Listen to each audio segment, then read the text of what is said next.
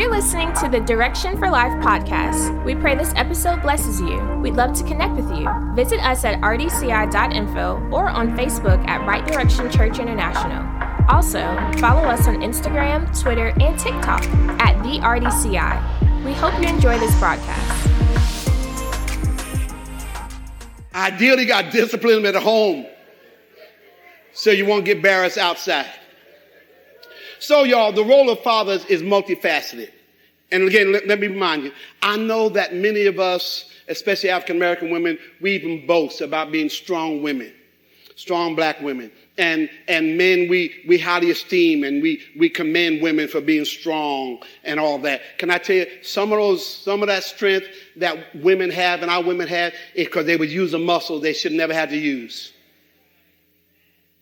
Now, a woman can bench press 300 pounds, but I don't believe she's supposed to. Yeah, there's women who can do all kinds of things, but that doesn't mean that they're supposed to. And so sometimes you have developed strength because you had to do. And men, those of us in particular who came up in homes where father wasn't there or wasn't present, that model, you have a skewed view of what a woman's supposed to do and be. So you'll say things like, well, my mother just handled this by herself. My mother never asked anybody for anything. Well, that's because she had nobody to ask. And so just because she did it doesn't mean she was supposed to do it. So brothers, once we get a hold of the word, then we have to now start modeling ourselves and shaping our families based upon the word. And the Bible says we ought to honor women as the weaker vessel. Let me add this. I said this years ago, and I said it to a couple this week. Sisters, act like you're not here right now. Brothers, if you can't buy a bag, if you can't buy your wife a luxury car, if you can't take her on a trip to the Bahamas and get no Bahama, okay? Listen, take care of the house. Keep a roof over the head. Take care of the bare necessities. You will always feel good about yourself, and your woman will feel good about you. I'm telling you. Can't buy a bag, can't do this, can't buy a luxury car. If you take care of the house and take care of the bare necessities, then she feels like I'm being kept alive. The things that are most important to me, my husband got that. But she got to take care of everything, and the bottom going to fall out. If she don't do it, we're going to lose our house, going to lose this and that. Brother, you're not going to feel good about yourself, and she ain't going to feel good about you. And the wiser ones won't say it. But I will never, ever forget, and I never, ever want a man to be in this situation where a couple sat in my office and he couldn't take care of the bare necessities for them. And she looked at him and she said, well, she looked at him, but she looked at me. He was sitting right there. She said, I have 3 children. She said, I feel like he's my 4th child. Got to take care of these 3 kids and take care of him. Brothers, that ain't what you want to be said about you. Are y'all hearing me, brothers?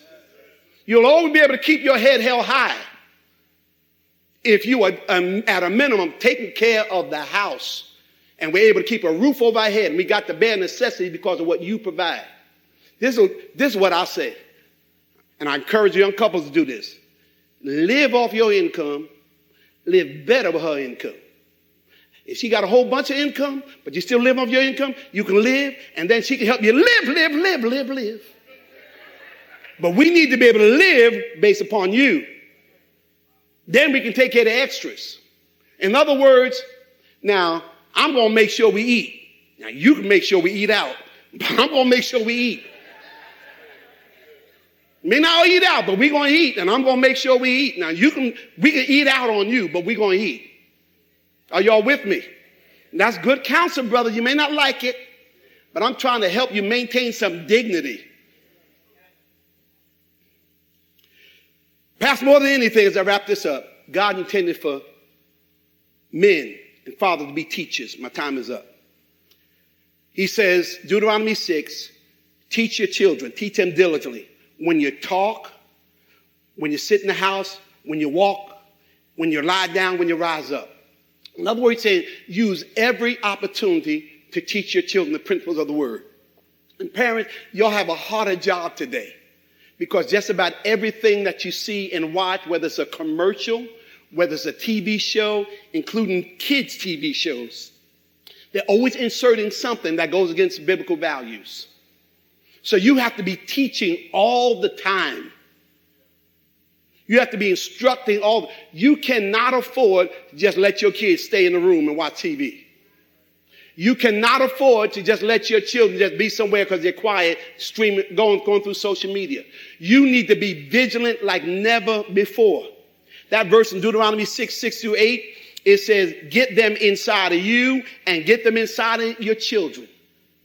Father, get it inside of you. Get inside, talk about them wherever you go, sit in your home, walk in the street, talking about them from time to time you get up to when you fall in bed at night. So whether intentionally or unintentionally, consciously or unconsciously, fathers are teachers. Which means, brothers, if we're going to teach, we need to get wisdom. You can't teach what you don't know. Amen. You can't, there were certain things. When I got married, the only thing I knew about marriage came out of traditional Pentecostal church with a Church of God in Christ mother who taught the women. And all she taught the women was, wives, submit to your husbands. Wives, submit to your husband. The only thing I knew about marriage is that a wife is supposed to submit to her husband. Brothers, if all you know when you get married is that a wife is supposed to submit to her husband, you in for a roller coaster of a life. Because you need to know more than wives submit to their husbands. Because you need to know if you're worth submitting to. Submission means you got a mission. Following means you're leading. Are y'all hearing me? And so I had to learn. I went to one session of Azusa. Not the one in 1906. One in 1992 with Carlton Pierce, a day session. And the author of Maximize Manhood, what's his name? Ed Cole. Ed Cole, it was a day session. Ed Cole was a white gentleman, wasn't real sensational preaching the way we're going to have at night. It was an early, like 10 o'clock in the morning session. Wasn't that, I mean, the place seats like 8,000 people. It may be 500 of us there. And he started teaching about the responsibility of a man and what fathers were. I had never heard this because all I heard, wives, submit your, and nobody was teaching the men. Nobody was teaching the men how to be worth following. Nobody was teaching the men how to lead. Nobody was teaching the men that if I'm going to lead my wife, then the Lord is my shepherd. I shall not want. He leadeth me. And if my wife is going to lead me, then, I mean, if I'm going to lead my wife and she's going to follow me, then she needs to have assurance that I'm going to lead her beside still waters. Y'all don't like me now. She needs to have assurance that I'm going to cause her to lie down in green pastures. If my wife get assurance that I'm going to lead her beside still waters, cause her to lie down in green, she have no problem following me. But I'm just supposed to lead because my anatomy is different. Isn't that nice how I said that? Just because you got different anatomy don't qualify you to lead. What qualifies you to lead is that you got wisdom, that you got direction, that you're honorable, that you're honest, and that they know you have their best interests at heart. That qualifies you to lead, and it makes it easier to be followed. So, Father, you got to teach. So I wrap this up. So you teach by word, you teach by discipline, you teach by modeling, and your greatest reward, the reward, fathers, of being a good dad, the rewards of being a good husband, is that your children will make you glad. Proverbs 10:1 says, a wise son makes a glad father, but a foolish son is grief to his mother. Proverbs 19:13 says, a foolish son is the ruin of his father. A foolish son is the ruin of his father. So a father's reward is that you raise up children who make you godly proud and know that you had an impact in that. One of the reasons I grew up resenting my father, I mentioned this last week. By the way, y'all, I guess I shared too much last week. I overshared last week. I got so many people feeling sorry for me this week. And Lord, I got emails and prayers and therapy, want to know if I'm healed. I'm good. So somebody sent me a long text and said, I know you're a man, but it's the boy in you healed. said, I'm good. If y'all remember the point I was making is that parents got to be present for your children. That's the point. That's the point that I was making. But I grew up resenting my father because as I got older, I'm in college. Now, you need to understand, in my city, just a black boy graduate from high school, I can be proud of myself. Parents can be proud of you because you graduate from high school. I didn't say go to college. Now I'm going to college. And I would come home and I'll be going down the street carrying my bags because every weekend I came home with my clothes with my church clothes for the weekend, going to choir rehearsal, going to the hospital to visit the sick and pray for them. And then my service is on Sunday. Then I'll get a ride back. And so I'm coming home. And I remember coming down the street. My father standing outside a bar. And he said, y'all see, that's my son over there. That's my son. He go to college. And I resented that so much. And I know why I resented it? Because I felt I was doing well, but Nebrew, you had nothing to do with it. Y'all know Nebrew is, right? Okay. That's a black Hebrew. Nebrew. And I resented him boasting about me. I resented him telling me how proud he was of me because I felt like everything that I had become, you had nothing to do with it. You didn't impart into me. You didn't do, and my mother overshared too much. One time she took me to court for child support and it came all the way down to $10 and he said he couldn't do it. The judge kept negotiating. And she told me, I'm sitting outside the courtroom. Y'all feeling sorry for me again? I'm sitting outside, and she came out mad. He said, went down from $100 down to $10 a week. And he ain't even going to do that. He didn't even do that. And so, but brothers, you can stick your chest out and feel good knowing that you did what you can do to help them become productive. Now, watch this. And if they decide to depart from it, and if they decide to live a life other than what you modeled them, you can know that had nothing to do with me. Amen. Because you did what you should do as a model, as a teacher, as an instructor, as a disciplinarian. And now when people get grown, they're going to make their own choices.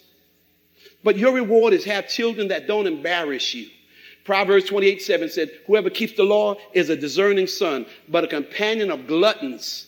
New Living Translation says, wild friends shames his father.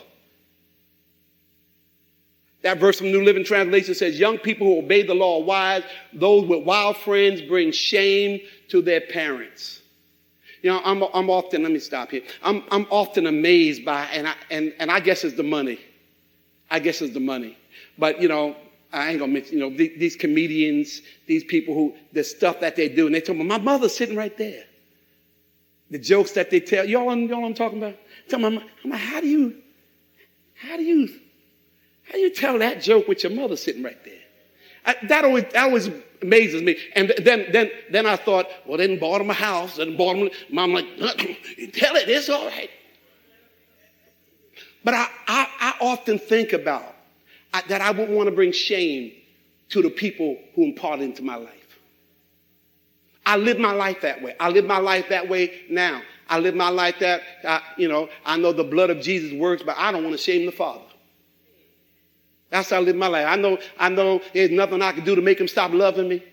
I know his grace is sufficient, but I live my life because I want to please my Father. I live my life in a way that I don't want my children to be ashamed of me. I try to live my life in a way that you don't have to apologize that I'm your pastor. And we all know people who do that. The comedian who was with us for Rod Allison, he said he was telling about this particular church that invited him. And he kept saying, who's the pastor? They kept saying, well, we're a large church. He said, well, who's the pastor? They tried to dance all around telling him who the pastor was because the pastor's name wasn't good. And when he finally found out who the pastor is, no, I can't come there. I live my life in a way I don't want you to say, well, I don't care what people say about my pastor. I love him. All the other stuff, I don't believe it.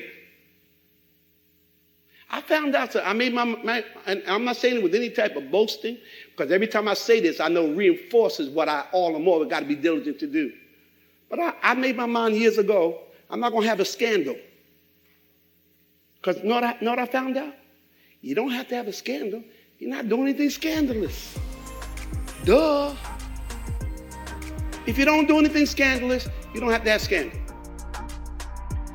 If you love our podcast and the impartation you gain from it, we encourage you to become an iChurch member. As an iChurch member, you'll get access to exclusive digital content, as well as an online community and various small group sessions. To find out more, visit rdci.info/iChurch. Connect with us for digital impartation weekly. Join Bishop Herbert and Dr. Marsha Bailey on Clubhouse for Marriage, Faith, and Family Inside Kingdom Business Network on Tuesdays at 9 p.m. Eastern Standard Time. Subscribe to our YouTube channel at youtube.com/RDCITV. We stream live services on Sundays at 7:30 a.m. and 9:30 a.m. Eastern Standard Time, as well as Wednesday at 12 noon and 7 p.m. Eastern Standard Time. Ladies, join us for Manifest on Fridays at 12 noon Eastern Standard Time.